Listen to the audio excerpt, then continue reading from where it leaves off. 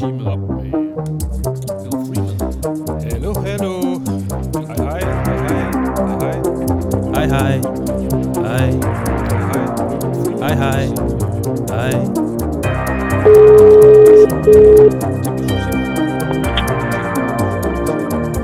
Igen nu? Hallo, så. Hallo?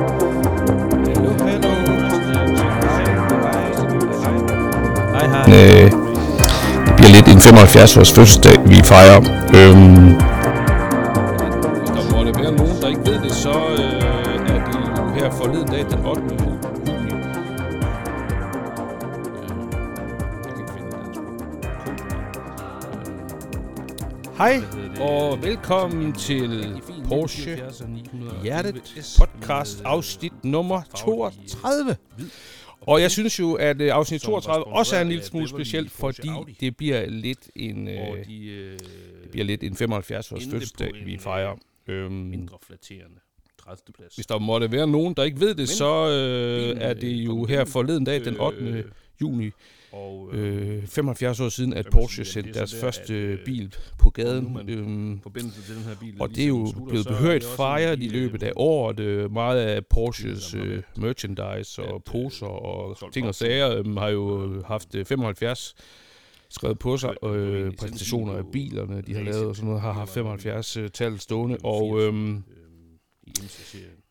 i dag skal vi lave en lille hyldest, så jeg har ringet nogle fantastiske gæster op, tidligere gæster op, Porsche-fans fra den øverste hylde,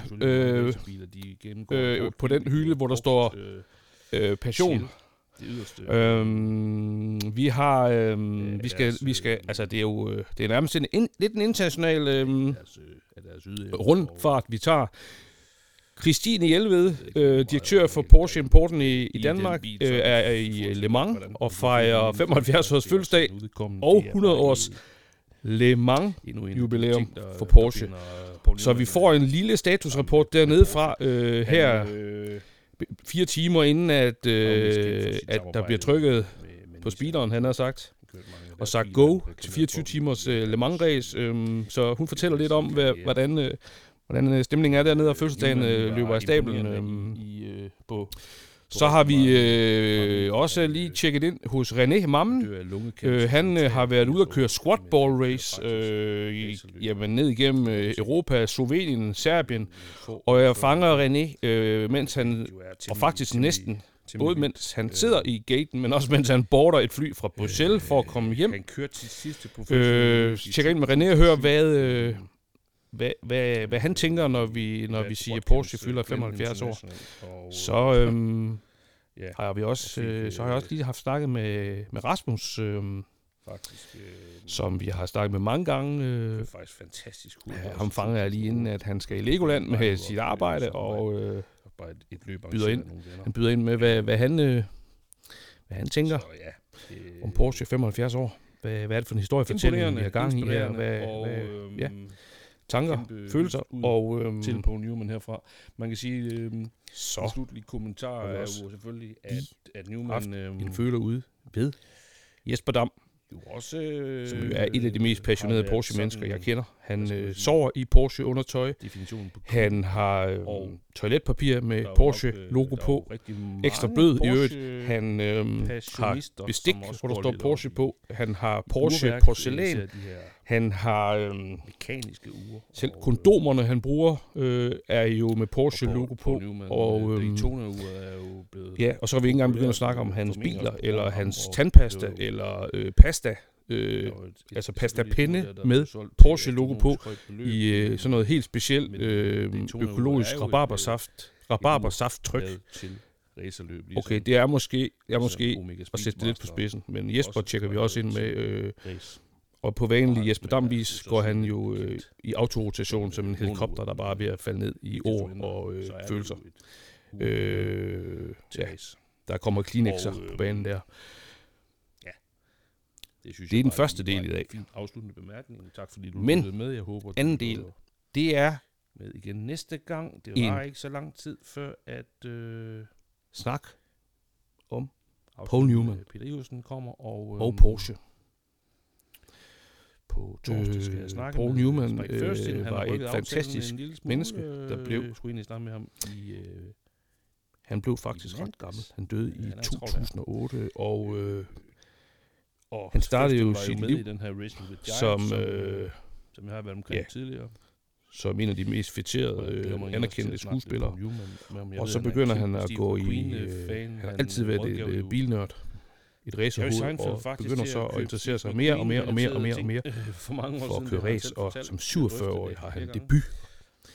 Og han er stadigvæk registreret som den, der har vundet et registreret racerløb i den højeste alder. Som elsker at køre. Mere om det benzin senere. I blodet. Og i den forbindelse er der nogle ret fantastiske Porsche-historier, som vi skal have koblet sammen med Paul Newman. Og det involverer blandt andet en anden plads i Le Mans i overordnede løb, og en førsteplads i klassen med en i 35, som i dag ejes af komikeren Adam Carolla, som er kæmpe Paul Newman-fan. Og jeg synes, det er så fedt med de her amerikanske skuespillere. Steve McQueen og Paul Newman, og vi har Jay Leno. Altså vi har de her hardcore... hardcore bilentusiaster, der vitterligt bruger deres biler og kører i dem, og Paul Newman står for mig som et af de helt store ikoner. Meget, meget ren og nobel herre med en, som jo har også blev præmieret for sit kæmpe velgørenhedsarbejde. Filantrop af en anden verden har jo via sit filantropiske firma, hvor han har solgt alle mulige fødevarer med en humoristisk sans på labels og beskrivelserne, blandt pasta og tomatsauce, doneret over omkring $200 millioner til velgørenhed. Ja. Men vi starter med at tjekke ind hos Rasmus Grønbæk. Vi ringer op.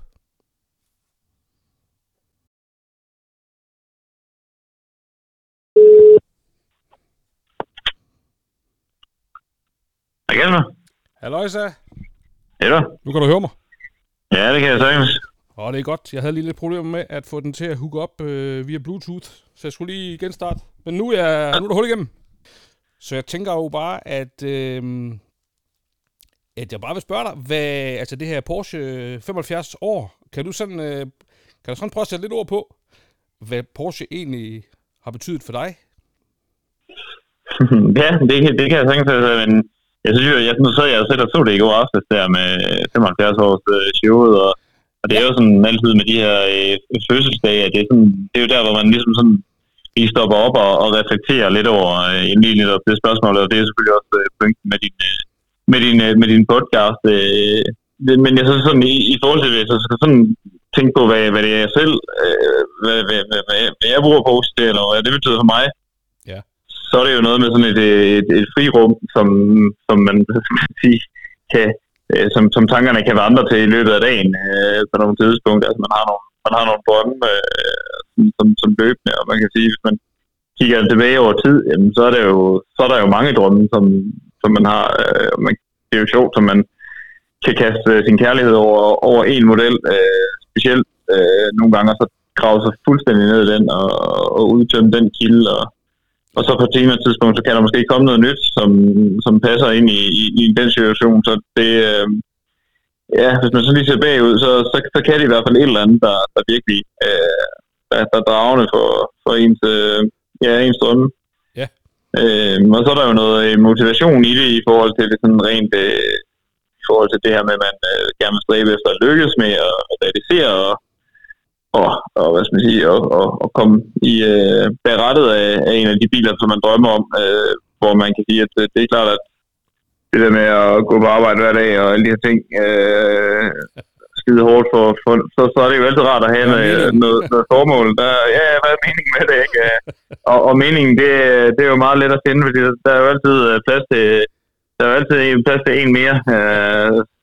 Sådan tror jeg bare altid det vil være. Og uanset hvad det så inden selvom man så fik den nye GT3 RS, jamen, så vil der jo også være en GT3 RS i den helt rigtige farve med de helt rigtige specs, som man også gerne vil have. Altså, så der er den der udsvømmelige motivation, hvor man uanset hvad for en pengebog man har, aldrig bliver tilfreds. Og det er jo også pointen, det skal man jo ikke. Altså, man vil så være man tilfreds. Så den opgave, synes jeg, de løser meget godt. Ja. Altså motivationsmæssigt, og så er der jo det der med, nu har jeg været på sædet 7 gange på de sidste 4 år, og det er jo, der sker hele tiden noget nyt dernede, og hele tiden nogle nye ting, de har inde, men jeg synes også, der er også en rød tråd, de har dernede, hvor man synes, altså man kan se den der evolution, hvor man kommer over, hvor starter man så fra, og hvor man så ligesom bevæger sig hen, og der synes jeg bare, at der er noget, sådan når man sådan, altså det er jo et meget smukt rum, og det er sådan lidt ligesom, man tager, rulletrapperne op i himlen, agtigt, ikke, og hvor man, hvor man ligesom, altså hvor man sådan ligesom, altså det minder en om også, synes jeg, at man er en del af noget, som på et senere tidspunkt bliver en del af en historie. Altså, det kan man jo se, der har været nogen, der har levet den del af historien, og nu er man så i et kapitel, hvor nu skriver vi historie her nu, og det tror jeg også i perspektiv om 30 år, der kommer til at, altså det her, det bliver et knudepunkt i historien, altså den her transformation over mod el. Ja. Helt klart. Og det synes jeg jo også, at der er noget spændende i det der med, at altså, det med, at man har taget en bil i 11'eren og udviklet den år for år, den der evolutionstankegang kan jeg godt lide, at man ikke går ud og fuldstændig vælter det hele om. Det kan man så måske argumentere for, at det sker lige nu, men det har de så også lykkes med undervejs. Ja. Og lave nogle altså sådan lidt mere revolutionsagtige ting. Så det skal man jo ikke... Det må man sige, det er hårdt job at stille alle de skeptiske tilfreds, men historisk set, så er det jo lykkes, og det tror jeg også, de gør den her gang. Ja. Det er meget sjovt. Yeah. Nu nævnte du bare lige, at du skal i Legoland med din arbejdsplads her hen over weekenden, og apropos det der med at have en identitet, så tænker jeg også en fin pendant til Lego, der på et tidspunkt ligesom lost their way, altså de fik ham, toplederen ind, der rådgav dem til at finde tilbage til kernen, nemlig deres produkt. Det er det hele startede med, og lavede det der, det er jo nærmest et legendarisk turnaround, og fik Lego tilbage til deres storhed. Synes du, der er tidspunkter i Porsche-historikken, hvis vi er helt tilbage fra de første Gemund-biler, der kom for 75 år siden, og så til i dag, hvor du synes, de har tabt sutten, kørt af sporet? Nej, det synes jeg faktisk ikke. Det synes jeg jo egentlig er det, der har været pointen, det der med, at de har, altså så kan det jo, man kan jo sige, i og med, at man har så dyrt et produkt, så har man jo også man leverer noget nice to have, som selvfølgelig har gjort, at man er udfordret undervejs rent økonomisk, fordi at de er afhængige af til salgsoplag hver eneste år, og det er klart, at som verdenssituationen har udviklet sig, så vil der jo være nogle år, hvor man kan sige, at folk holder penge tættere på kroppen end andre, og det er de selvfølgelig være udfordret af. Altså. Men jeg synes jo, det eneste tidspunkt, hvor man sådan rigtig har kunne se det har jo været i forhold til det her med slutningen af 90'erne, hvor de er økonomisk presset ikke og løste det på en god måde, eller også i starten af 90'erne egentlig. Men hvis man ser det i perspektiv, så synes man jo, at i starten af 90'erne, ikke, der lavede de i 64 RS, og jeg ved det, og i slutningen af, eller i starten af nullerne eller slutningen af 90'erne med GT3, ikke? Så det må man godt sige, de har formået at løse hver eneste gang, de har haft en udfordring. Ja, men det er klart, at de har blevet ved med at holde fast i deres DNA. De har jo altid haft en RS-bil, den har ikke altid sådan lige nødvendigvis heddet RS, vel, men altså, de har jo bare haft de her ekstremt fokuserede, track-orienterede modeller siden da, ikke fordi deres DNA er racersport. Altså, så jeg tænker også, det er jo det er lidt fascinerende at sidde sådan og tænke over også den der museumstur der, hvor sindssygt det egentlig er, det de har præsteret. Vi har også kommunikeret dem den der Giants in Racing, ikke, som de lavede ud her for nogle dage siden, med, hvor de bare hylder deres egen Le Mans-historie, og alle de affødte produkter af deres racer-storhed, som urturboen, eller bare en 11-turboen, som du selv er den lykkelige ejer af, ikke? Altså, det er jo bare, kæft, hvor er det bare egentlig vildt at sidde og kigge ind over historien i det firma. Og ja, det er ret fascinerende. Helt vildt. Det må man sige. De er dygtige, synes jeg. Det er, og til også til ikke at fælde ud. Altså, jeg synes også, i går for eksempel, hvor man tænker, at altså, du ved, hvor meget, nu er de børsnoteret, og nu nu er vi på vej over mod el, ikke? Og så kan man jo godt tænke, at hvor mange af de biler, der kommer der omkring hjørnet, ikke? Også, altså, som er det som Taycan, eller hvad skal man sige, ikke? Også, altså, det der synes jeg jo, at der holder de jo meget sådan, at de ved godt, at det kan godt være, at Taycan på et tidspunkt kommer ind som stor plads, men de ved godt, at det skal den gøre sig fortjent til, med at fortsætte sin gode salgstal i mange år endnu, ikke? Også, så det er ikke noget, som jeg synes, at de gør det godt. Så er det jo spændende med den med den nye X, om hvordan den bliver taget imod, om den kommer ud i produktionen inden for de næste kommende år. Men jeg kan se, at deres ambitioner i forhold til at være hurtigste,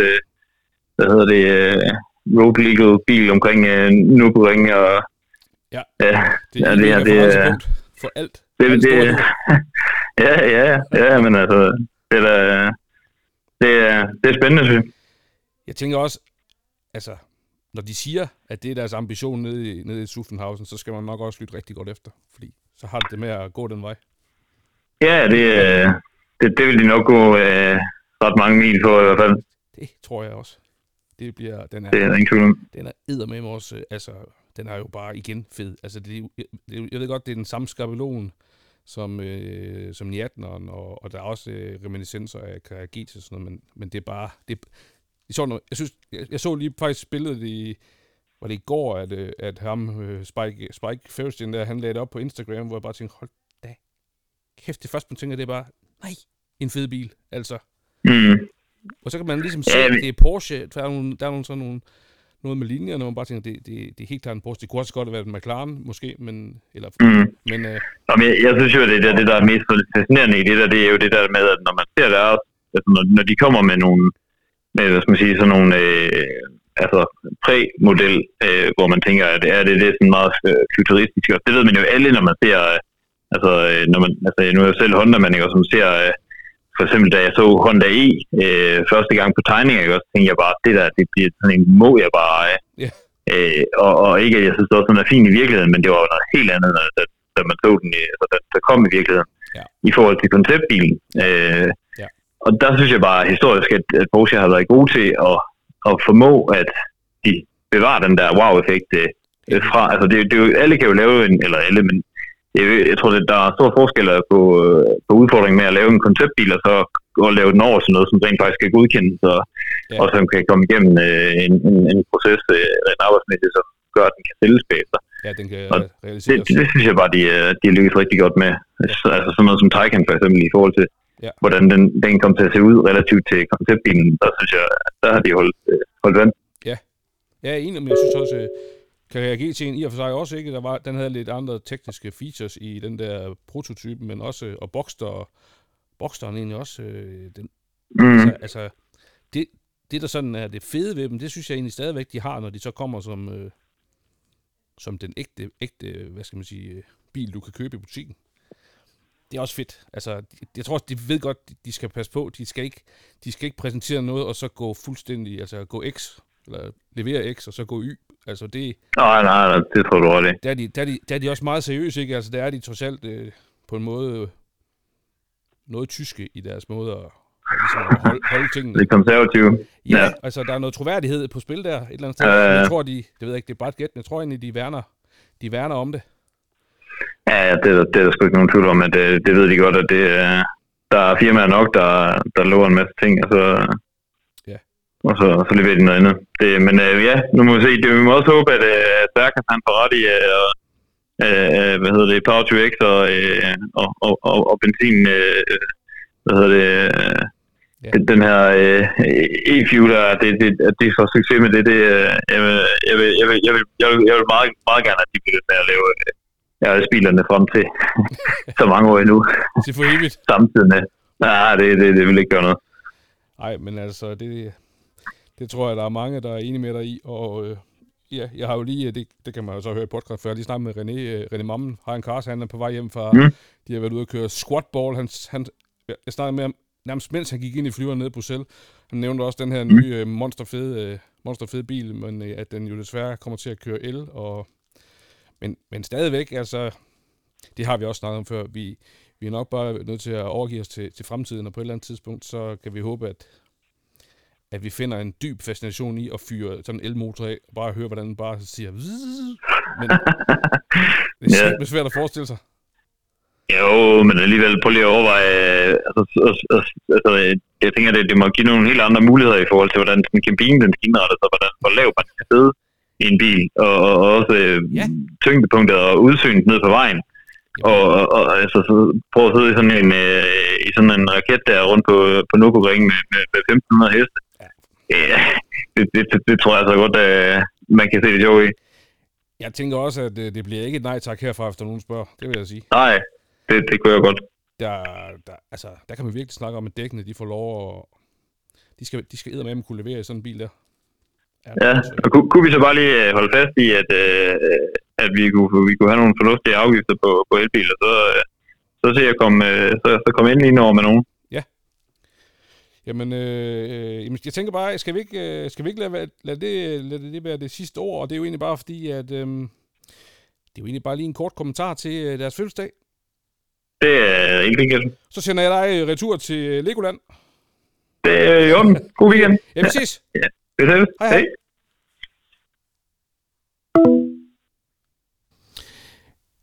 Yes. Og Rasmus' betragtninger er som altid velovervejet og begavet. Og fra et Porsche-hoved til et andet, nu skal vi lige have fat i en ung Michelin-kok med et gigantisk benzinhoved påmonteret hans krop, og det er selvfølgelig mesterkokken ham selv, René Mammen, som har kørt squatball race med High Cars. De har været afsted i en god uges tid.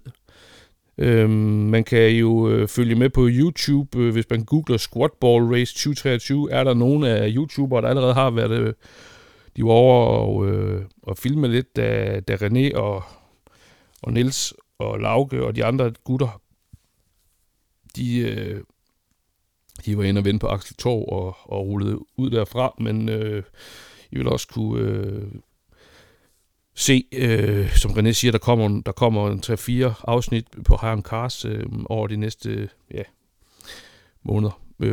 Så vi tjekker ind med Porsche, Porsche-nørd, Porsche-fanatiker og biltosse nummer 1 næsten, René Mammen nu. Ja. Du er i Bruxelles? Okay. Ja.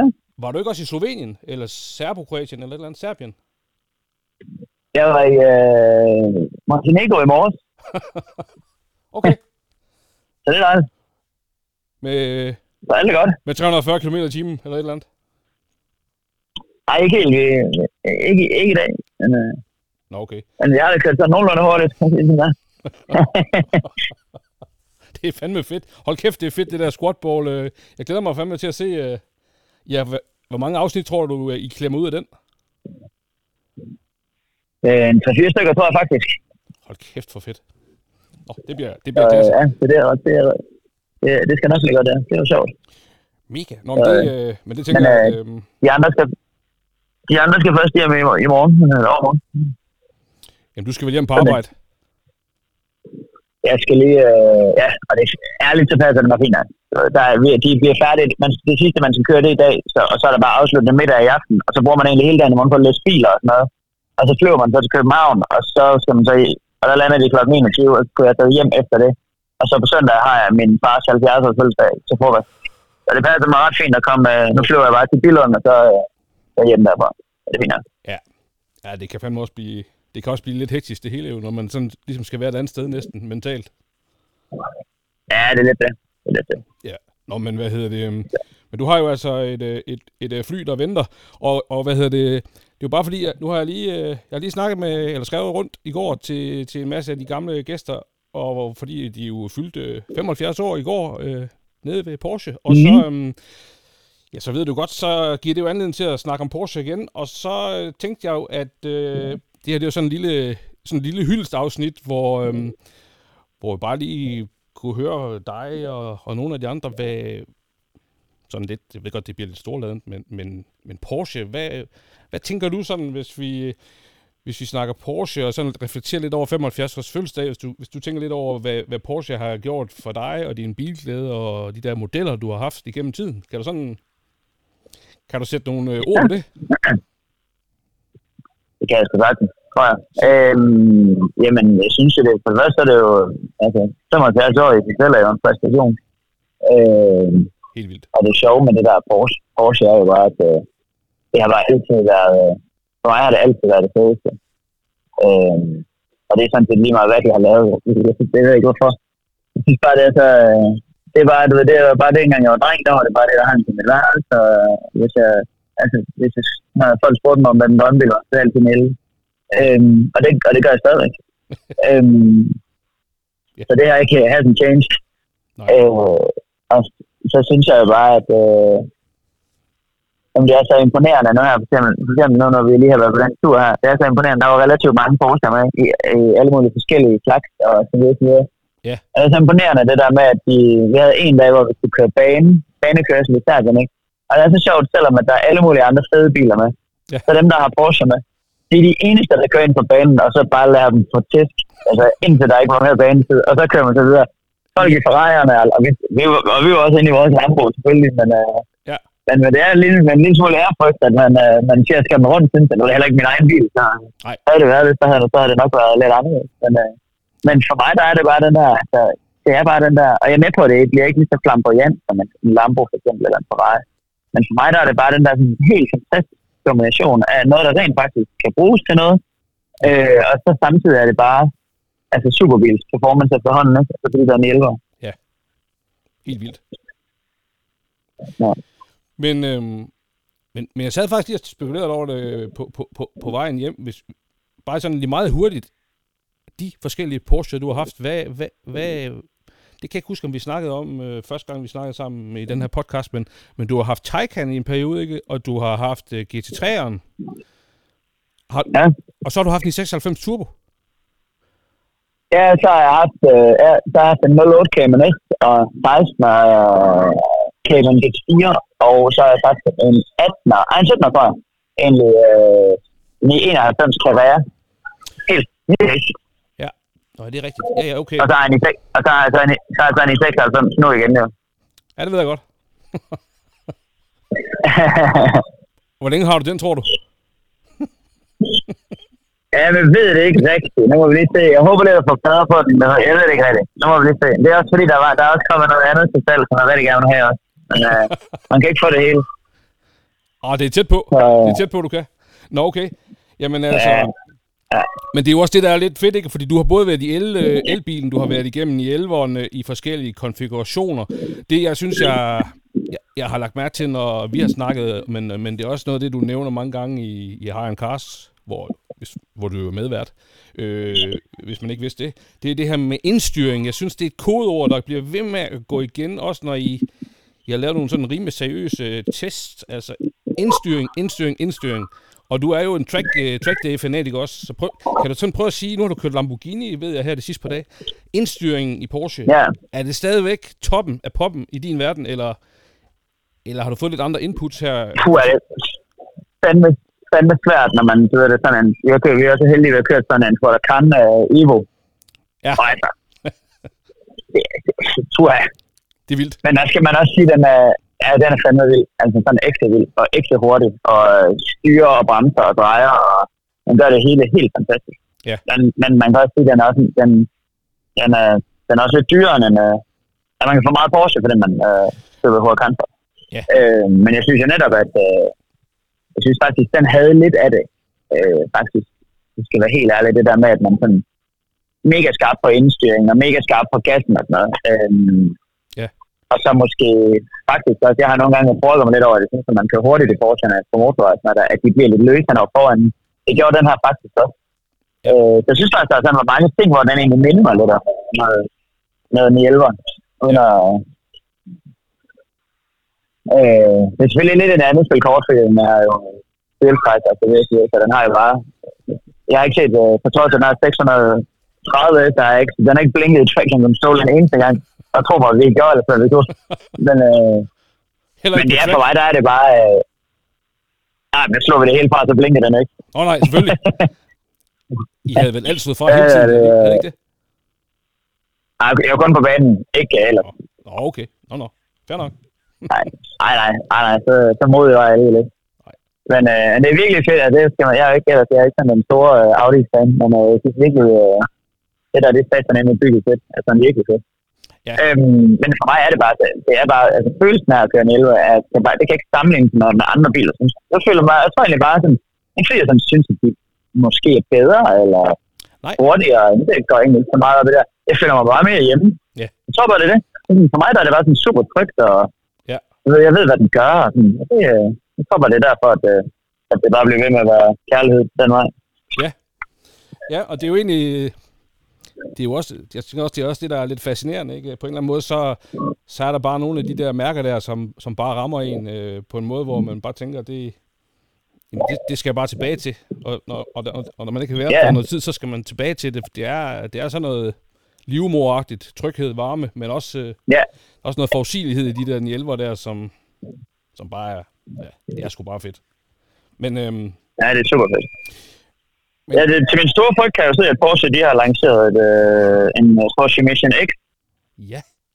Ja, for helvede. Som skal være den her 75-års udgave. Så det gør jo helt ondt ind i hjertet for mig, at den bliver ren el. Ja. Så slækker også godt. Ja. Men det er sådan, det er. Ja, det er jo det. Og når jeg læser spiksene på den, så kan jeg jo godt se, at den bliver imponerende. Ikke? Altså, den kommer til at veje 1.500 kilo og får 1.500 den bliver nok sådan vildt jordet. For sat. Men det er rigtigt, det er jo, altså, vi kan jo ikke komme uden om det, at det går imod el, men heldigvis, så kan de jo da ikke aflive mange af de biler, vi ligesom har mulighed for at køre i nu. De får det lov at ligesom er stadigvæk og kan køre, ikke? Og jeg synes jo også, et eller andet sted, så kan du altid tage din i 96 eller hvad du nu har, din Cayman i en weekend og køre en tur. Altså det går jo ikke væk. Ja. Men... Nej, det er også det. Og man kan godt vente og sige, at for mig der er fuldstændig ligeligt med sådan en hyperbil der. Altså, den kommer jeg aldrig i nærheden alligevel. Nej. Så jeg kan i princippet være ligeglad. Jeg skal bare så herovre og være sur. Så jeg forstår ikke, hvorfor jeg ikke bare har lavet noget mere end om 20 ved 4 i. Sådan er det jo bare. Jamen jeg er fuldstændig enig. Og jeg tænker egentlig også bare lige, og det er måske en fin afsluttende kommentar. Jeg får en lille smule stress. Hvornår skal du ind til gaten? Altså, jeg er på vej. Jeg går ind i flyveren om 4 minutter. Jeg er på vej ind. Jeg går ind lidt. Jeg skal bare lige finde et sted. Okay. Men ingen stress, du ved. Godt. Fedt. Så vi er simpelthen, det er fedt at have en gæst, der er lidt international. Jeg har jo fandme Spike Ferristin på, hvornår er det, den 15. Er det på onsdag eller sådan noget? Så det er også lige lidt op at køre over det. Jeg så, han lagde det der, han har jo også en rimelig fed Instagram, hvor han lagde den der nye bil op i går, og også bare tænkt, altså den ser fandme fed ud, selvom den er på el. Er du sindssygt, man? Altså, monster fed. Ja, og de har jo... Jeg ved, hvad der er sikkert monster fed, når den kommer. Ja, men helt sikkert, men de har jo også bare lurpasset, ikke? Og de har ikke vil snakke om det, og kommer der sådan en, en 918 afløser kan reagere til i klasse bil, og det gør der så måske, men hvad hedder det? Men det jeg egentlig var bare lige på vej til at sige, det er jo det der med, den der Lamborghini Huracan Evo, du har kørt i her de sidste 5-6 dage. Kan du se dig selv køre ned og handle ind i den med børnene, bare lige til at sammenligne med en god 911'er? Det altså sådan everyday use. Den er fuldstændig, altså på den måde, den er sådan helt udulig, ikke? Der er ikke engang sådan, der er ikke engang sådan, at en telefon, der er ikke nogen kopholder, der er ikke, altså det, nej. Og man kan have så lidt grej i den, at Men sådan er det. Til gengæld så lyder den bare fuldstændig vanvittigt. Og virkelig hurtigt. Virkelig hurtigt. Ja. Okay. Jamen. Det var ret fint, da vi satte dem. Vi bliver læst af igen, så starter vi faktisk med at køre igen. Vi har langt tunnel, der den første morgen. Og der er det så mig, der kører. Der har ikke kørt den før. Og jeg når lige at komme ind i den tunnel, og glæder mig allerede der til bare at hjerne den af. Og så op på siden af mig, der kommer Daniel, så i hans 991, der kan til 3 AS'er med fuld akroporik. Det var allerede der, jeg tænkte, det bliver en god så det her. Det lød fuldstændig vanvittigt. Det æder med et symfoniorkester, der vil noget. Wow. Er du tosset, mand?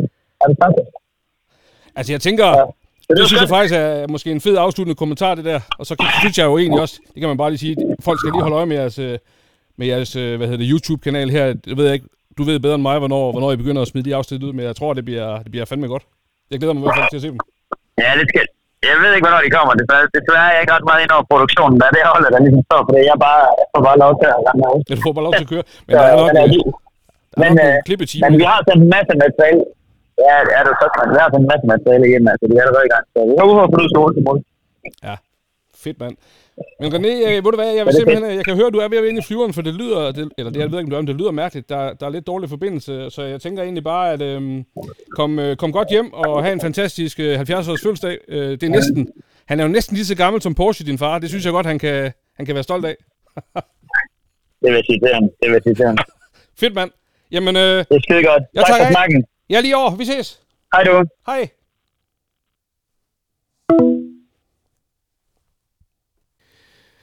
Ja, og det igen lille smule påvirket lydkvalitet. Jeg ved godt, at det er træls, men jeg synes også, at der er en lille smule krigsjournalistik i det her i dag igen. Tvivlsomme internetforbindelser, der danner grundlag for vigtig kommunikation, og man må lige lytte det igennem nogle gange, hvis man synes, man ikke kan høre, hvad pokker der bliver sagt, så sikker på, at ved anden eller tredje gennemlytning er der nogle af de vigtige ord, der bliver tydeligere. Men rigtig fedt at høre fra René, som jo har fået sig en på opleveren, og stort tillykke med hans fars 70-års fødselsdag i morgen. Og fra Bruxelles, så tænker jeg, at vi tager en lille tur ned til Le Mans. Hende selv, Christine Hjelved, direktør for Porsche Importen i Danmark, er selvfølgelig til stede ned på Le Mans her i går, i dag og i morgen. Hun får sig selvfølgelig igen en på opleveren, har været dernede 3 gange før. Og vi skal lige høre, hvordan ser det ud i hovedkontoret i år, hvor de både fejrer 75 års fødselsdag for Porsche som brand, men 100 års Le Mans-fejring for løbet i sig selv. Så vi prøver at få hul igennem til Christine. Der er lidt forbindelsesproblemer, og I får bare det hele med råt for udsødet. Jeg synes, det giver en fed stemning, at det ikke er så filtreret og pænt, det hele. Så værsgo. Hallo. Hej. Hej.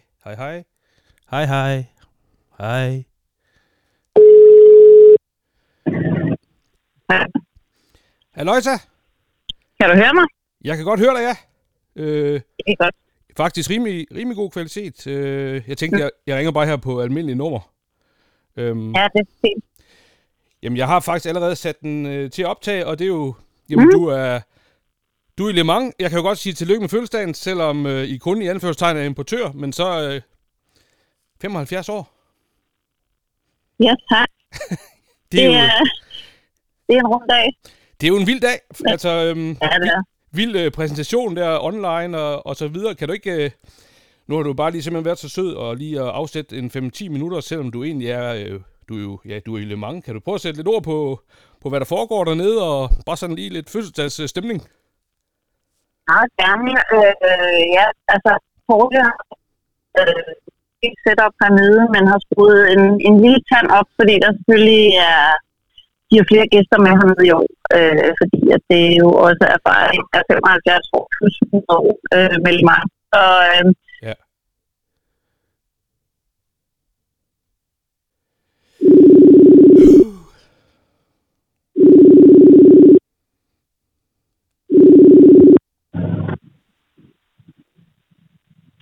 halløj, Kasper? Halløj, halløj. Halløj? Nå, du går igennem. Det lyder faktisk lidt bedre. Ja, Ja, men ja, det er godt. Det prøver vi. Men I har rullet de store kanoner frem, eller det har Porsche, var du ved at sige? Yes, altså, ja, men det er jo et stort setup Porsche har hernede i år. De plejer at være fint til stede hernede, men har gjort lidt ekstra ud af det i år, fordi at de jo netop fejrer 75 år plus 100 år på Le Mans. Så det er et kæmpe setup, de har hernede med hotel og lounges og ja, alt muligt customer underholdning af enhver art. Så det er et super fint setup, og der er vanvittigt mange mennesker hernede, ikke kun med Porsche, men i det hele taget. Vi kom i går, og i dag kan man godt mærke, at der er en masse mennesker, der har fundet vej herud. Så det er super fedt, og vi glæder os jo bare helt vildt til vi går i luften her kl. 16. Ja. Det bliver vanvittigt spændende. Ja. Ja, for Det gør det. Skal du være der til søndag så? Eller i morgen? Eller mandag? Eller? Yes, ja. Ej, vi tager hjem i morgen efter løbet, så flyver vi hjem igen. Så det er luksusudgaven, men vi tager det gode med, og så tager vi hjem, når det slutter. Så det er rigtig fint. Og vi har selvfølgelig nogle kunder med hernede, også nogle gæster, og vi hygger os rigtig meget alle sammen. Det er jo som motorsport skal være med lidt primitive forhold med lejre, med telte og så videre, og ja, det er ligesom det skal være. Perfekt.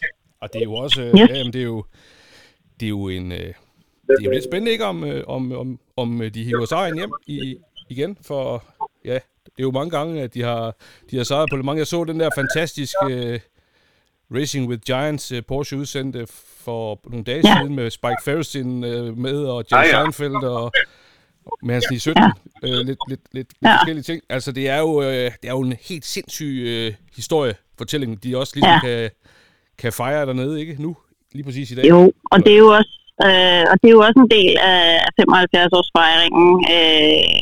Jeg synes også, den nye Mission X konceptbil, som de præsenterede her den 8. Jo er et vildt godt eksempel på, at det er en 75-årig sportsvognsentusiast, vi har med at gøre i den bedste form. Ikke? Der er visioner og vilje, og og kommer der lige noget fyr. Jeg ved ikke, om det larmer lidt for mig. Men, det er fint, det giver god stemning. Ja, det er godt. Ja. Men ja, altså, jeg synes, de stadigvæk viser, at Porsche viser stadigvæk, at de er med helt fremme og vil det. Ja. Og både inden for motorsporten med de investeringer, de laver der, og selvfølgelig også med gadebilerne. Og vi håber selvfølgelig, at Mission X bliver til en gadebil på et eller andet tidspunkt. Ja, tak. Inden alt for længe. Ja. Så men altså, du siger, om vi kører med om sejren, det gør vi jo. Men jeg tror, det er et toft felt, ikke? Vi er op imod nogle Cadillacs, som har gjort det godt, og Toyota, som har mange års erfaring, og så det er et toft felt. Ja, men lad os se. Det skal det jo også være. Der er jo 24 timer, alt kan ske. Præcis. Vi var en tur ned og besøge Michael Christensen i hans paddocken i går, og det var selvfølgelig rigtig spændende at se, hvor stort et setup de egentlig har, og hvad der er af folk, der analyserer data og så videre gennem hele løbet, ikke? Vildt imponerende. Og så i dag har vi besøgt Michelle Gatting, som er kører 911 RSR for Iron Dames, og det er jo altså et helt andet setup, men ikke mindre imponerende. Og, så jeg vil sige, vi har jo også piloter kører, og så vi har flere i GTM, vi kan hæppe på, hvis det ikke går så godt i hypercar. Men altså, ja, det bliver bare spændende, og det er altid fedt at være på Le Mans. Det kan altså bare noget. Ja, det kunne jeg godt forestille mig. Du har været der flere gange? Det er min fjerde. Det er din fjerde? Så du er jo simpelthen rutineret i, hvor alle de gode, hvor de gode steder er, og jeg ved godt, I har selvfølgelig... Men... Ja, jeg ved godt, hvor jeg skal hen i nat i hvert fald. Og stå og lure på røde bremseskiver. Ja, det er fedt. Det er så fedt at være. Hvor mange timer tror du får sovet? Ja, forhåbentlig lidt mere, end jeg gjorde i nat. Nej. En? Nå. Jeg ved det ikke. Ja, præcis. Nej, det er sgu da svært at gå i seng, hvis så de lidt fører. som muligt. Nå. Ja, præcis. Men altså, så lidt som muligt, fordi vi er her til racerløb, jo. Ja, for fanden. Så, så det er bare lige ind på brikken i et par timer, og så ud og ud igen. Ja. Hvor mange biler er der med i hypercar-klassen? Er det 3 biler, eller hvad, fra Porsche? Eller er det kun én? Nej, det er 3 biler fra Porsche, der er fabriks, og så er der et privatejet team, som hedder Jota, som har mange års erfaring også, som så har en 63 også. Så der er 4 biler i alt. Okay, fedt. Fra Porsche. Ej, det bliver spændende. Det bliver helt sindssygt. Ja, det er vildt spændende. Ja. Så det er en god måde at fejre 75 års fødselsdag, vil jeg sige. Ja, det er eddermame godt lavet. Det er godt sat op, synes jeg. Ja, på alle måder. Ja. Men, god timing. Men jeg tænker, det var jo bare fedt, at du lige kunne finde 5-10 minutter til at lige at give dels en lille fødselsdags status, men også fra selveste Le Mans. Altså, det er jo... det er fandme fedt. Så jeg vil simpelthen ikke forstyrre mere, Christine. Ja. Tusind tak, fordi du lige havde 10 minutter, og så... det er i orden, Kasper. Så håber tak, jeg, fordi du ville sige hej. Jamen, altid. Men vi snakkes videre. Yes. Ha' det godt. Det gør du. Ha' det godt. Hej du.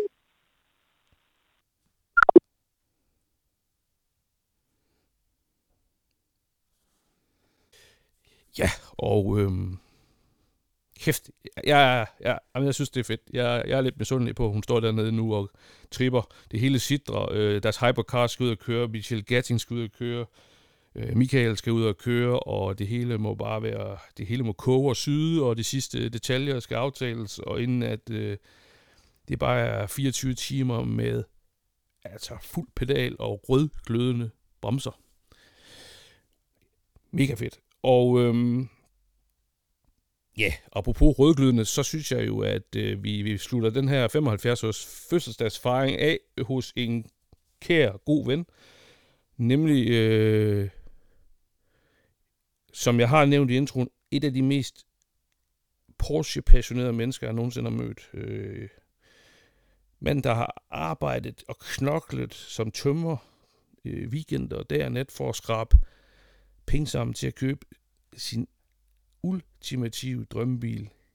En 1976 Porsche 911 Turbo med whale tail, KKK Turbo, 3,0 liter uden intercooler, importeret fra USA, fuld ejerhistorik.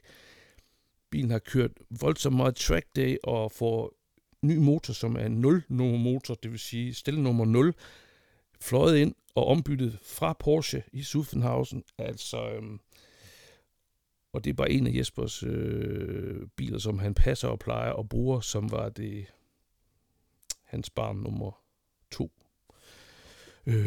og 3 og 4 og 5, for han har mange fantastiske Porsche, og vi har jo snakket med Jesper tidligere. Han er med i det første afsnit, hvor hele hans portefølje af biler, han har haft og har, bliver gennemgået, og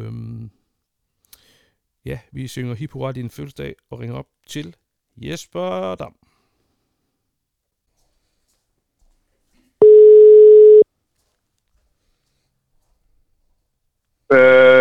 Så er jeg her igen. Halløjsa. Halløjsa. Jamen Jesper, vi har lige snakket sammen, og nu har vi aftalt, nu ringer jeg op, fordi du er jo sidste mand i pølseenden.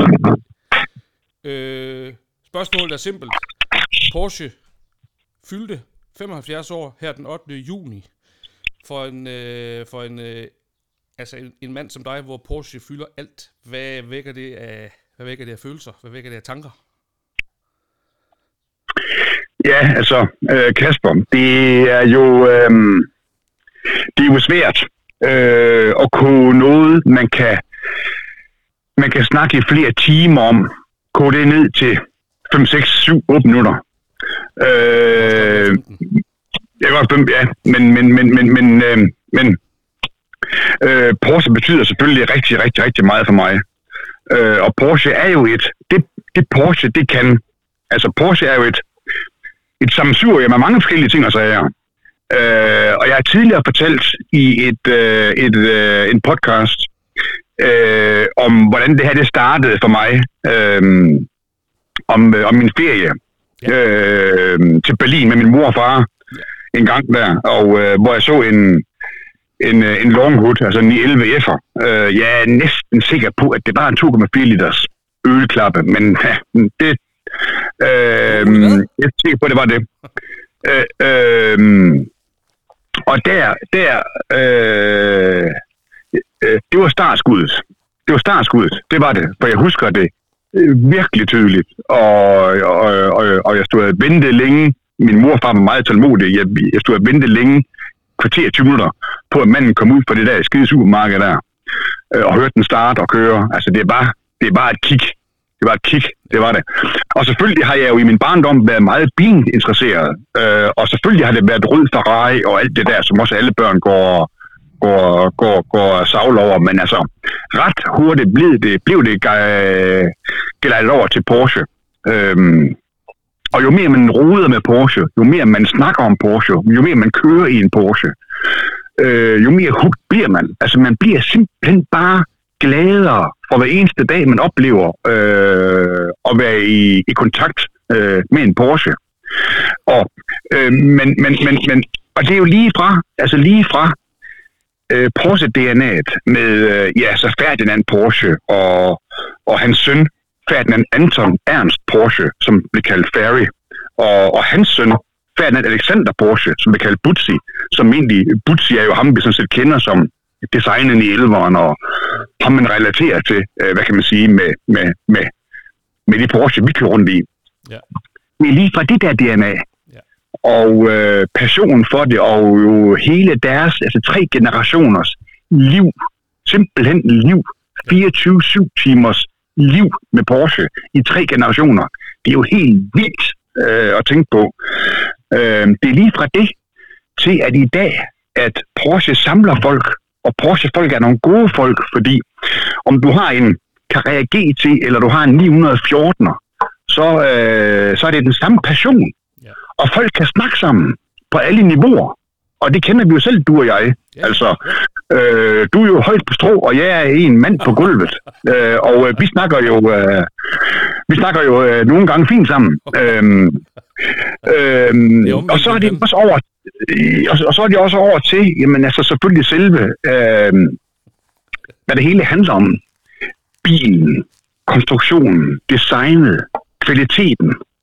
Altså, om man er til en transakslet Porsche, eller en centerliggende som en i 14'er, eller en hækmotor, jamen så kan det jo noget. Det kan noget. Så jo, det har fyldt og fylder rigtig meget i mit liv. Fra plakater på væggen derhjemme på det gamle værelse, og opsparingen, som skulle selvfølgelig foretages, og så ind i det her køb, som jeg stadigvæk kan blive helt tårevedet over. Min første Porsche, det første køb, en 69 LVT. Altså det er helt vildt. Så jo, altså det er det, jeg lige sådan meget, meget kort kan ridse op, hvad det betyder for mig. Men det er mange ting. Ja. Det er det. Det er rigtig, rigtig mange ting. Jeg synes du også, at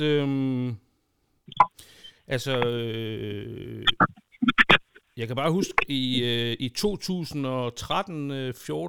og det kan jeg ikke huske, om vi snakkede om i det første afsnit, vi to lavede, men det der, jeg kan huske, at allerede dengang, der når jeg forhørte mig om, jeg ville virkelig gerne have en i 30, altså en i 11 turbo dengang, det var jo lige der, hvor Magnus Walker, han ødelagde vores allesammens liv med hans turbofiber-videoer. Vi blev alle sammen... Du havde været ramt længe, men det ramte mig ekstremt hårdt. Og der var det jo ligesom dig, der blev refereret til, når jeg sådan ligesom mærkede lidt efter, hvor skal man gå hen, hvem er det, man skal kontakte. Vi snakker jo også kort sammen, men jeg tænker også bare, at det er også bare fortælling om, hvor stor en betydning du jo egentlig har haft. Og det er også derfor, det der med, at det fylder meget, det ved jeg jo. Du har også startet Flat 6, og altså dit netværk er jo... Altså, har du nogensinde tænkt over på, hvor mange af dem, du sådan omgås i dagligdagen, der egentlig er kommet ind i dit liv på baggrund, eller ikke på baggrund, men på grund af Porsche? Ja, det tænker jeg tit over. Ja. Og det er jo også noget af det, som gør det her fantastisk. Det er vores fælles lidenskab, vores fælles passion for det her. Og det er på tværs, som også nævnt før, det er uanset hvilken Porsche man har, så har man glæden ved det, og kan se glæder ved andre biler. Altså, selvom man skulle være så heldig at have en i 30'er, eller endnu heldigere han kan reagere til eller noget, så kan vi jo, en i 24'er er jo, at snakke med sådan en mand, der har sådan en, er jo fantastisk. Altså, at se en i 14'er, en i 12'er, det er jo guddommeligt at se sådan noget. Det behøver ikke at være store, dyre, fancy biler til flere millioner. Nej, det behøver det ikke. Altså, det er lige så spændende at snakke med en fyr, en pige, der har en i 14'er, end at snakke med en, der kan reagere til. Det er den her passion, og den har vi. Og også som du og jeg jo også er en del af vores garagefællesskab, hvor vi også er nogle forskellige hoveder, der render rundt, og nogle af os ved lidt om det, andre af os ved rigtig meget, og det er fuldstændig ligegyldigt, fordi vi går og hjælper hinanden. Det betyder rigtig meget, og jeg vil fandme være om at sige, at det er ligesom de der, hvis man har en hund, som familien betragter som barn, familiemedlem, hvor andre folk siger, det kan du jo ikke for fanden, det er jo bare en hund. Altså, hvad tænker du på? Jeg har det præcis med Porsche. Mine biler, det er 100% mine børn. De er, og jeg vil sige, jeg tror ikke, nogen hører det, men altså selvfølgelig er jeg mega glad for Anson.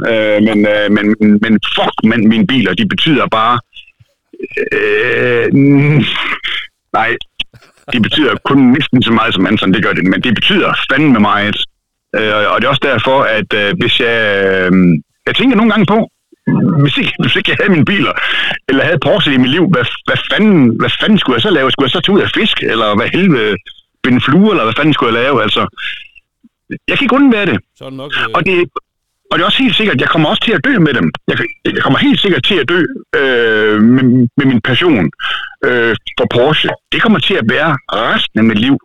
Det ved jeg 100% sikkert. Ja, har du haft perioder, hvor du ligesom har tænkt, hold kæft, jeg gider ikke mere nu. Nu er det lige meget. Jeg gider ikke mere. Jeg sælger dem og køber noget, det kunne være en Datsun 240Z eller en Audi TT. Nej, det har jeg ikke. Tværtimod. Jeg har en passion for andre biler, og jeg har også min Datsun 240Z, og jeg har min gamle Volvo Amazon, som jeg er sindssygt glad for, og min Renault Dauphine, som jeg er sindssygt glad for. Det har jeg. Men Porsche, det er det ypperste. Og jeg har også en anden gammel rød Fiat til at stå. Vi er ude og køre i den anden dag, du og jeg. Porsche det er det ypperste. Det er det fedeste, og det er fordi, det kan alle de her ting, vi snakker sammen om. Altså ikke noget ord om Ferrari-folket, for der er også rigtig mange fine drenge og piger, der kører Ferrari. Men der er fandme også mange, der ikke har den samme passion for en Ferrari, som vi har med Porsche, fordi det er lidt status. Porsche-folket, de er sgu nogle specielle folk. Det er de bare. Så, ja. Altså, det er jo, jeg tænker også, at jeg tror, det tog dig 10 minutter at kode det ind til hvad det gik ud på for dig, og jeg tænkte, det er jo det, der ligesom også var missionen, ligesom at høre, hvad betyder Porsche for dig? Og man kan bare lige sige afslutningsvis... Jeg vil gerne lige sige, jeg har lige en lille bitte indskydelse. Ja. Og det er også nu her for eksempel, når det her med det her netværk og det her sammenhold. Jeg har jo været så heldig, at blive kontaktet af et par stykker, der har hørt din fine podcast, som har spurgt mig, om jeg måske havde en mening med en bil, eller jeg ville hjælpe dem, eller jeg lige kunne måske se på noget eller noget. Og det synes jeg jo, det er jeg jo så glad for. Det er jo så fedt. Ja. Det er jo simpelthen det, der gør det hele værd. Og jeg må indrømme lige fra da jeg købte min aller første Porsche, og så til nu, der har jeg har gjort et stort nummer ud af at hjælpe folk. Ja. Jeg har gjort et stort nummer ud af at beholde det her Porsche på et ganske almindeligt plan, hvor det er uanset hvem fanden man er, så er det fedt at have en gammel Porsche. Og når der kommer nogen og siger, at vi holder træf, eller vi snakker sammen, eller man står og tanker sin gamle bil, og en kommer ind, det er alt for dyrt, og jeg får aldrig en Porsche, og hvad skal jeg gøre? Så siger jeg, prøv nu her. Selvfølgelig får du en gammel Porsche. Hvis du vil have en, skal jeg hjælpe dig med at finde en fin Porsche, og så kan vi snakke om det. Det er svært, er det sgu ikke. Altså, og det er jeg glad for. Ja. Det er jeg fandme glad for, at man kan snakke med folk, og gøre det her til en ganske almindelig ting, altså. Ja, men det er jo også, man kan sige, det er jo også fordi du er som du er, at du er jo netop, hvad skal man sige, inkluderende, ikke? Andre kan måske have det godt med at gå og hygge sig med det selv, og jamen fint nok, mine biler er nok for mig, og andre elsker at høre om, hvad andre har, eller måske som du er jo nærmest en form for jordmor, ikke? Fordi du, som du selv siger, kan du være med til at føde en Porsche ind i en anden mands liv, eller kvindes liv, så vil du gerne det. Og det er jo også det sagde du jo også meget tydeligt i det afsnit, vi lavede første gang, ikke? Og jeg tror også, det er derfor, at der er nogen, når de hører det, så skriver de lige en besked, eller kan du hjælpe mig, ikke? Og det synes jeg jo bare er, altså det er jo lige præcis det, der var intentionen også med den her podcast, det er jo det her med, at vi har et sted, vi kan komme af med vores enorme passion. Altså, fordi det koger jo over til tider, ikke? Altså, så har man brug for at få det kanaliseret ud, så der er nogle andre, der også kan sidde og bare blive en lille smule smittet af den her sindssyge sygdom, som det lidt er. Ja, jamen det er rigtigt. Og det er sgu da med at få så mange gamle Porsche ud på vejen som muligt. Altså, jeg har jo også snakket med nogen. Der er også nogen, der henvender sig til mig i årenes løb og har sagt, det er fandme irriterende. Nu har du fået 5 gamle 30'ere til Danmark for USA. Så falder prisen jo på min, og jeg tror kun, der var 2 i Danmark, og det er fuldstændig pisse ligegyldigt. Ja. Altså, for mig er det fuldstændig ligegyldigt, om der så kører 1.500 30'ere i Danmark. Altså, hvad min er værd og ikke værd, det rager mig en papand, hvad det gamle lort det er værd. Altså, de skal ud og køre, og de skal ud og ses, og vi skal snakke om dem, og vi skal nyde dem, og det er det gælder om. Det er det fandme godt nok. Det er sgu ikke, hvad vi kan få for det, når vi engang dør, men det kan være fuldstændig ligegyldigt, hvad vi kan få for det lort. Det er med at bruge det nu, og det er med at nyde det nu, og komme ud og køre, og hygge sig. Det er det, vi skal huske. Ja. Altså, det er i hvert fald min indstilling. Det tænker jeg jo lige umiddelbart er meget, meget smukke ord, og vel egentlig også et meget fint sidste budskab. Ja, men tusind tak. Olietemperaturen på din indre snakkemotor, den er ved at være varm, så tænker jeg, at det gør simpelthen det, at jeg lukker ned nu, og så fordi ellers bliver det for langt afsnit, og jeg har jo, du er sidste mand i pølsen, og så venter der en længere snak om racerlegenden Paul Newman, som jo også er navn til et ur, som du... Okay, det var vist omvendt, ikke? Men bare lige, hvis vi bare lige skal tage den, og det er ikke fordi, jeg faktisk... Og nu skyder jeg mig selv i foden, fordi jeg vil egentlig godt lukke ned nu, for der er 10 sekunder til, du har snakket et kvarter.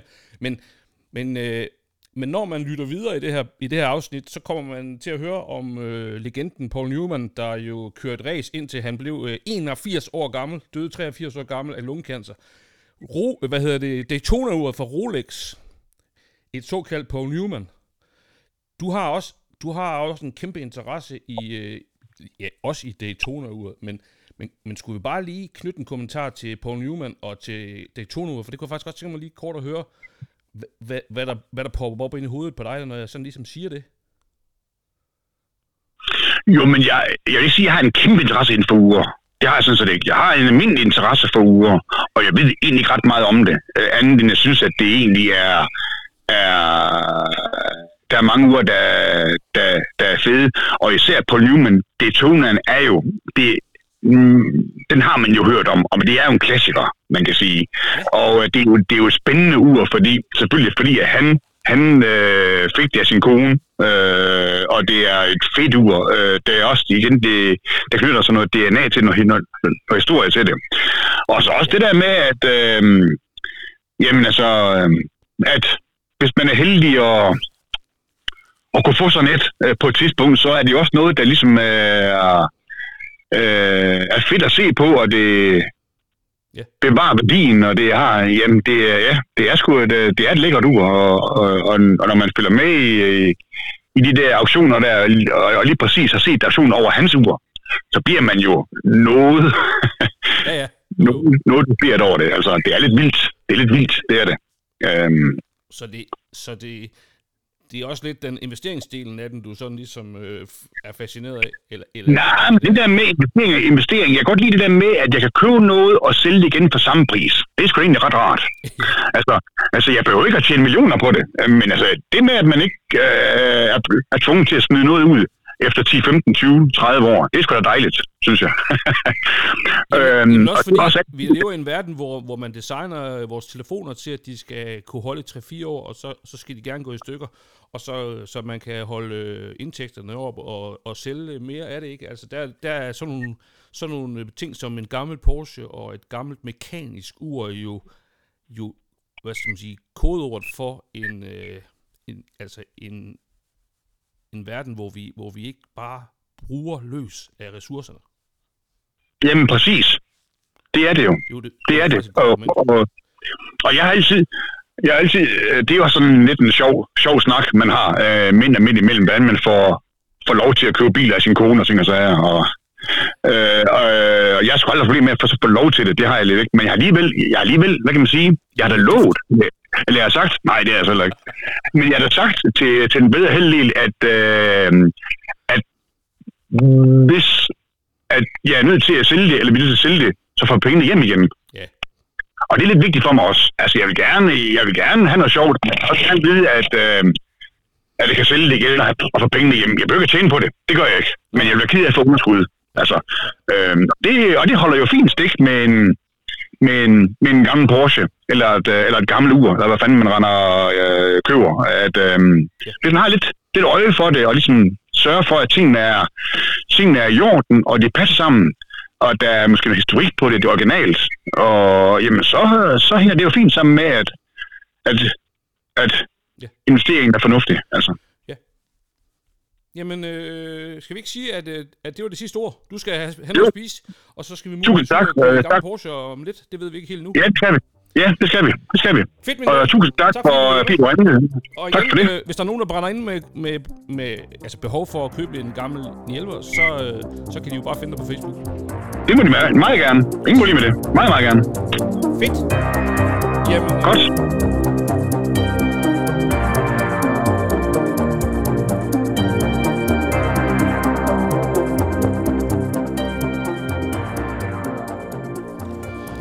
Paul Newman var en amerikansk skuespiller. Måske en af de allerstørste, der nogensinde har været. Newman blev født i januar 1925 og gik bort i september 2008. Han var kendt som en meget, meget velrespekteret, men også velhonoreret skuespiller. Han var entreprenør og stiftede blandt andet sin egen velgørenhedsfond, hvor han lavede madprodukter, blandt andet som han donerede alle indtægterne til velgørenhed, og han var også racerkører, og det var egentlig noget, han blev i en sen alder. Han begyndte først at køre race som 47-årig, og fik egentlig, han har jo egentlig altid været et benzinhoved, et petrolhead, og via via forberedelse til en film i 1969, der hedder Winning. Der tog han så nogle køretimer på en racerskole, hvilket gav ham rigtig meget blod på tanden til at gå ind i competitive racing. Men først skal vi bare lige kort omkring den gode Paul Newmans liv, fordi han startede egentlig med at blive gift med sin første kone, som han så blev skilt fra igen senere. De fik et barn, som døde i en ung alder i 20'erne af en overdosis, hvilket også inspirerede Newman til at engagere sig i misbrugsbehandling og rehabilitering. Sidenhen bliver han så gift igen med sin kone nummer 2, som han så lever sammen med indtil hans død. Han kommer egentlig fra en by, der hedder Shaker Heights i Ohio, som er en lille forstad til Cleveland, men bor i det meste af sit liv i Connecticut. Og han elsker jo egentlig at køre bil, og der er mange sjove bilhistorier fra nogle af hans mere berømte venner, herunder David Letterman, som jo i Comedians in Cars Drinking Coffee, som er en Jerry Seinfeld-serie på Netflix, fortæller, at Paul Newman en dag ringer til ham og spørger, om han vil have en Volvo med en puffer. Og det vil Letterman jo da gerne. Og det betyder jo bare, at Newman har smidt en amerikansk V8-motor i en Volvo stationcar, en af de der hacks, han yndede at lave. Han har lavet det nummer et par gange, og Seinfeld og Letterman kører rundt i den her Volvo stationcar, jeg mener det er 960'er stationcar med en V8-motor i, og faktisk er der lige nu på RM Sotheby's en større Newman auktion i gang, hvor man kan købe forskellige ting med en stærk relation til Paul Newman, og en af de ting, der er til salg, det er en bil, en Volvo, som er lavet af hans teamkammerater, fordi han jo senere hen i livet laver sit eget racing team, eller han har sådan set flere racing teams, men de her venner, gutter, de bygger faktisk en bil til ham. Det er en 1998 Volvo V90, som bliver kaldt Volvet.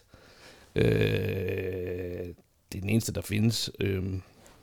Altså en god, gedigen 2007, eller i 2007 laver de den her 98 om til, eller de laver den ikke om, men de tager den originale gearkasse og motor ud i, og så køber de sådan en crate engine. En 6 liter Chevrolet LS2 V8 crate engine, det er den, der ligger i Chevrolet C6'eren, og smider i den her med en tilhørende 4-trins automatkasse. Og den er faktisk, den kan man faktisk købe nu her, hvis man føler for det. Nu her i dag, hvor der er nogle dage tilbage, er den oppe i $40,000. Det er en bil, som Newman jo så har ejet og kørt lidt i. Og han laver mange spændende ting. I Leno's talkshow, som han besøger i 2005, 3 år inden han dør, der spørger Leno ham om han egentlig nogle gange var, eller han var en af de der gutter, der lavede de der barnlige ting der i hjembyen. Der var sådan et specielt sted oppe ved en McDonald's i Connecticut, hvor de mødtes og hængte ud og lavede brænder og kørte tosset. Og der siger Paul Newman, at nej, Nej, det pjat stoppede jeg med, da jeg blev 75. Hvilket jo siger lidt om hans humor.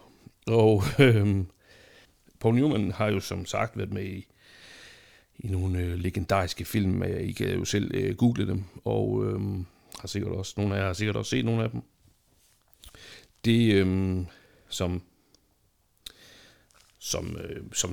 som man får lidt indtryk af i den film, der kom i 2005, som hedder Winning, The Racing Life of Paul Newman, der kan man jo høre, at hans kolleger jo begynder at blive bekymret for hans skuespillerkarriere, da han der i 40'erne begynder at køre mere og mere race og gå mere og mere op i egentlig at køre racerløb, mere end at passe sin skuespillerkarriere. Og det resulterer jo så faktisk i, at han træner ret meget. Han investerer virkelig tid, energi og alt muligt andet ind i at blive en dygtig racerkører, og han debuterer i sit første racerløb som 47-årig. Hvilket jo er ret fascinerende, synes jeg. Det giver jo håb for alle, der måtte have lyst til at køre. Og udover at passe rollen som Butch Cassidy, og ikke mindst også Cool Hand Luke, og lave det her salatdressing og pasta og alt muligt andet i hans firma, så går han jo egentlig ret meget til stålet som racerkører. Et af de steder, Newman jo virkelig giver den gas, det er i Sports Car Club of America løbende, altså SCCA-løbende, hvor han faktisk vinder 4 mesterskaber. Man kan se, at det første løb, han er registreret til at være med i, det var i 1973, hvor han kører en Nissan 510, som er i sådan en B-sedan-klassen. Der bliver han nummer 9. Han kører igen i 75, der kører han 2 løb, og det er alt sammen på Road Atlanta-banen, hvor han bliver nummer 6, og så bliver han så nummer 3 i 76, og får sin første sejr i D-Production-serien i en Triumph TR6. Fortsætter egentlig med at klare sig meget godt. Den sidste førsteplads, han får, det er helt op i GTI-klassen i 1985, hvor han kører en Nissan 200 ZX Turbo. Der starter han som nummer 1 og vinder. Holder sin førsteplads hele vejen hjem. Det gør han også igen i 1986. Og han kører sit sidste SCCA-løb i Ohio i en Jaguar i 2002. Og man kan sige, det siger jo egentlig noget om hans køreegenskaber, hans og der er også der er nogle kolleger, der er citeret for at sige, at hvis han var startet tidligere, så han formentlig så havde han talentet til reelt nok at kunne være blevet Formel 1-kører. Men der hvor han krydser veje med Zuffenhausen Porsche, det er så, da han i 1979 kører Le Mans i en Porsche 935 i IMSA plus 2,5-klassen. 300 laps sammen med Rolf Stommelen og Dick Barber på et team, der hedder Dick Barber Racing. De vinder klassen, og det bliver overall nummer 2. Det er jo temmelig imponerende. 47. udgave af racerløbet Grand Prix of Endurance i Le Mans i 1979 begyndte den 9. juni og sluttede den 10. juni 1979. Der var ikke så mange store works-cars med, men Porsche-teamet var der og var egentlig også store favoritter til at vinde. Og det er de umiddelbart, der lignede, eller de hold, der umiddelbart lignede at skulle konkurrere med dem, det var Mirages med Cosworth-motorerne, og så nogle Rondeus, og så en masse gruppe 5 og IMSA Porsche 935. Og her vandt jo Dick Barber Racing holdt med Paul Newman. Men der var også 936 med, og de ramte faktisk ind i problemer ret tidligt, og det samme gjorde de her Mirages-biler. Og derfor så blev det hurtigt en Le Mans, hvor det var i 35'erne, der ligesom kom til at dominere. Særligt Kremer Racing og Gelo Sportswear. Efter midnat, så begyndte det at regne helt vildt. Og det fortsatte faktisk resten af løbet og påvirkede hastigheden på bilerne voldsomt. Det var faktisk det langsomste Le Mans siden 1959 på det her tidspunkt. Og det her vanvittige regnvejr, det betød altså, at 936'erne, de faldt bagud i feltet, og både Gelo-bilerne og Kremer-bilerne kom lidt i problemer. Ja, begge Gelo-bilerne gik ud med mekaniske problemer, og Woldek Haywood Porsche fik sådan en temmelig træls misfire. Og det betød sådan set, at Kremer i 35'erne med Klaus Ludwig og Whittington-brødrene egentlig lignede nogle temmelig sikre vindere. De havde 13 runders forspring til Newmans hold. Dick Barber Porsche-teamet. Omkring klokken 11 om morgenen, den 10. så røg der en rem på Whittingtons Porsche, og det tog 80 minutter at få bilen tilbage i pitstop, og inden den nåede sådan tilbage i løbet, så havde de faktisk kun et forspring på 4 runder til Dick Barber-holdet. Desværre så gik det amerikanerne noget ilde, fordi de fik et problem med en af julemøtrækkerne, som tog dem 23 minutter at få styr på. Så da vi nærmer os den sidste time af løbet, så får bilen en temmelig træls misfire. Tændrørsproblem formentlig. Og Stommelen, han stopper op nærmest lige inden målstregen og venter på, at Kremer-bilen kan tage sejren. Og Kremer og brødrenes fantastiske succes blev understreget af, at deres anden bil, den kom ind som nummer 3. Så Porsche sluttede 1, 2, 3, 4, og de her Kremer 935 Q3 biler var de første baghjulstrukne Le Mans vinderbiler nogensinde. Så det var sådan, at det gik til, at Paul Newman vandt sin klasse i Le Mans og var meget, meget tæt på at blive overall-vinder, også i sit debutløb. Så man kan jo sige, at der har været en del furore omkring det faktum, at en meget fætteret og efterfølgende også Oscar-vindende skuespiller møder op og kører sit første Le Mans, og så er den lige ved at vinde det. Det er bare i sig selv en vanvittig fed historie. Og den her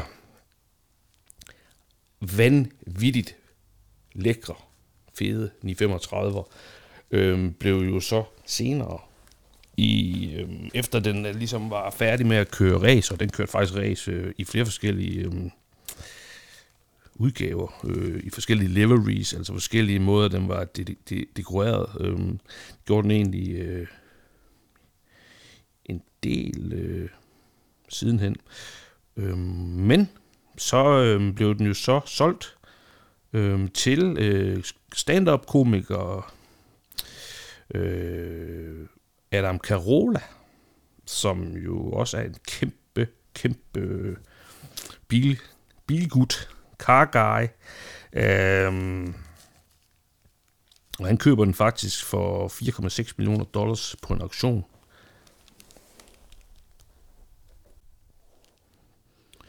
Det var jo på en auktion i 2016, og Carolla har haft bilen lige siden. Han bruger den flittigt. Flittigt er nok så meget sagt, men han har kørt den til forskellige vintage racing events, og han fortæller egentlig også i et interview til Car and Driver i 2019, at han jo finder ud af,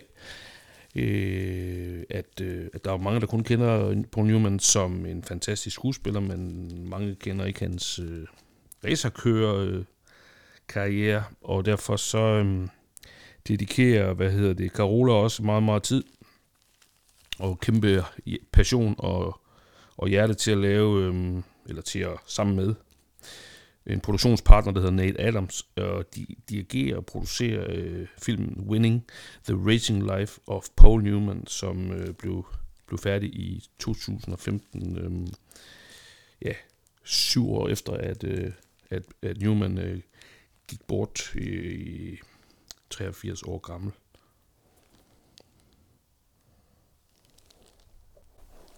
Newmans 935 er egentlig veldokumenteret.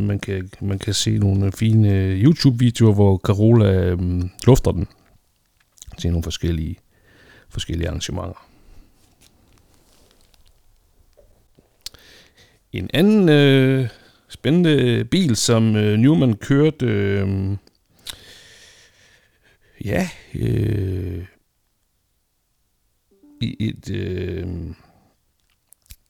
i et Dick Barber Racing livery, er en ret lækker sag. En årgang 2000 Porsche 996 GT3 R, altså en fabriksracer. Den blev auktioneret på en fin auktion i helt tilbage, faktisk det er nogle år siden, jeg sidder lige og leder her, fordi jeg kan ikke huske det helt præcist. 2013, Amelia Island RM auktioner. Det var en temmelig fin sag. Men i GT3 R-modellen, der sparker den 400 plus heste ud fra den her 3,6 liters vandkølet, eller væskekølet motor. Den har nummer 15 på siden i en fin sølvfarve. Og her er også en bil, som Newman kørte i de senere år. Ret fantastisk bil. Og en anden model, som Paul Newman også er set i på nogle gamle videoer, det er en Brumers Porsche 914. Den kørte han egentlig ikke nogen race i, men han kørte sådan nogle celebrity race, kan man kalde dem.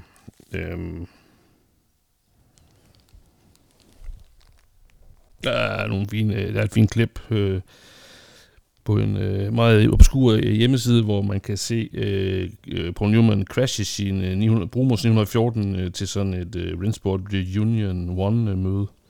Hvor der er en hjælper, der taber fodfæstet, snurrer rundt, og så drøner Paul Newman direkte ind i den. Der sker ikke noget med nogen, men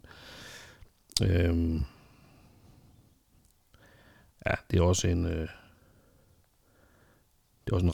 ret fantastisk bil, som Newman har fået sig på det her tidspunkt. Newman teamede op med Bill Freeman, fint navn,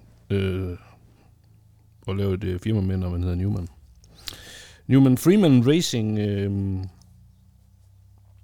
blev så et temmelig succesfuldt team, som især klarede sig rigtig godt i Can-Am-serien i USA. Men en af de første ting, eller de første løb, som Freeman Newman Racing deltog i, det var 12-timers løbet i Sebring i 1977. Og der co-drove de, jeg kan ikke finde det danske ord, co-drive, sådan en rigtig fin 1974 911 S med farvet i hvid og pink, som var sponsoreret af Beverly Porsche Audi. Og de endte på en mindre flatterende 30. plads. Men bilen kom igennem, og så kan man sige, jamen det er så der, at Paul Newman forbindelsen til den her bil ligesom slutter. Så er det også en af de biler, som har været solgt på auktion. Den blev egentlig, selve bilen blev racet hele vejen op igennem 80'erne i IMSA-serien. Og var jo egentlig en meget fin sag, da den blev solgt.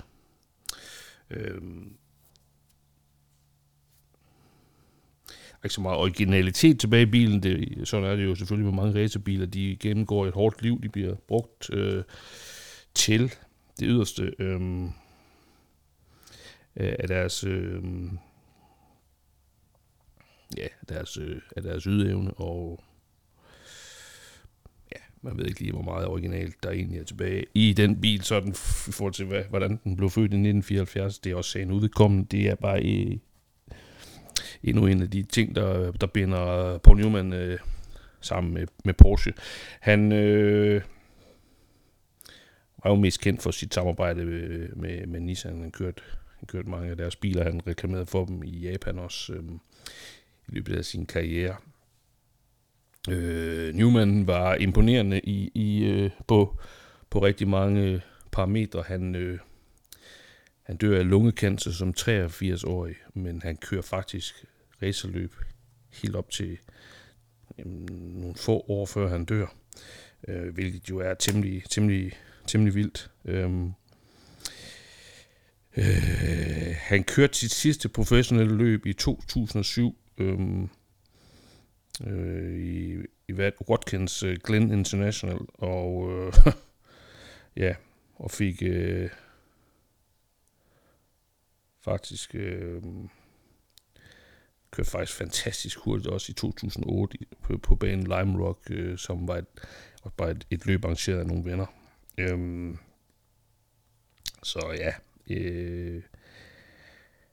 Imponerende, inspirerende og kæmpe hyldest ud til Paul Newman herfra. Man kan sige, en slutlig kommentar er jo selvfølgelig, at Newman jo også har været sådan, hvad skal man sige, definitionen på cool, og der er jo rigtig mange Porsche-passionister, som også går lidt op i urværk, især de her mekaniske ure, og Paul Newman Daytona-uret er jo blevet populært, formentlig også på grund af ham, og blev jo, der var selvfølgelig et ur der blev solgt til astronomisk højt beløb, men Daytona-uret er jo et ur lavet til racerløb, ligesom Omega Speedmasteren også var lavet til race, men er jo så sidenhen kendt som måneuret, men ikke desto mindre, så er det jo et ur lavet til race. Og det synes jeg bare lige var en fin afsluttende bemærkning. Tak fordi du lyttede med. Jeg håber, du lytter med igen næste gang. Det var ikke så lang tid før, at afsnittet med Peter Iversen kommer, og på torsdag skal jeg snakke med Spike Ferstin. Han har rykket aftalen en lille smule. Jeg skulle egentlig snakke med ham i mandags, men han er en travl her. Og Ferstin var jo med i den her Racing with Giants, som jeg har været omkring tidligere. Og jeg glæder mig egentlig også til at snakke lidt Paul Newman med ham. Jeg ved, at han er en kæmpe Steve McQueen-fan. Han rådgav jo Jerry Seinfeld faktisk til at købe Steve McQueen-relaterede ting for mange år siden. Det har han selv fortalt. Jeg har drøftet det flere gange. Og Paul Newman, Steve McQueen, legender, som elsker at køre. Benzin i blodet. Jeg skal ikke tage mere i din tid. Ha' det godt. Vi ses. Hej.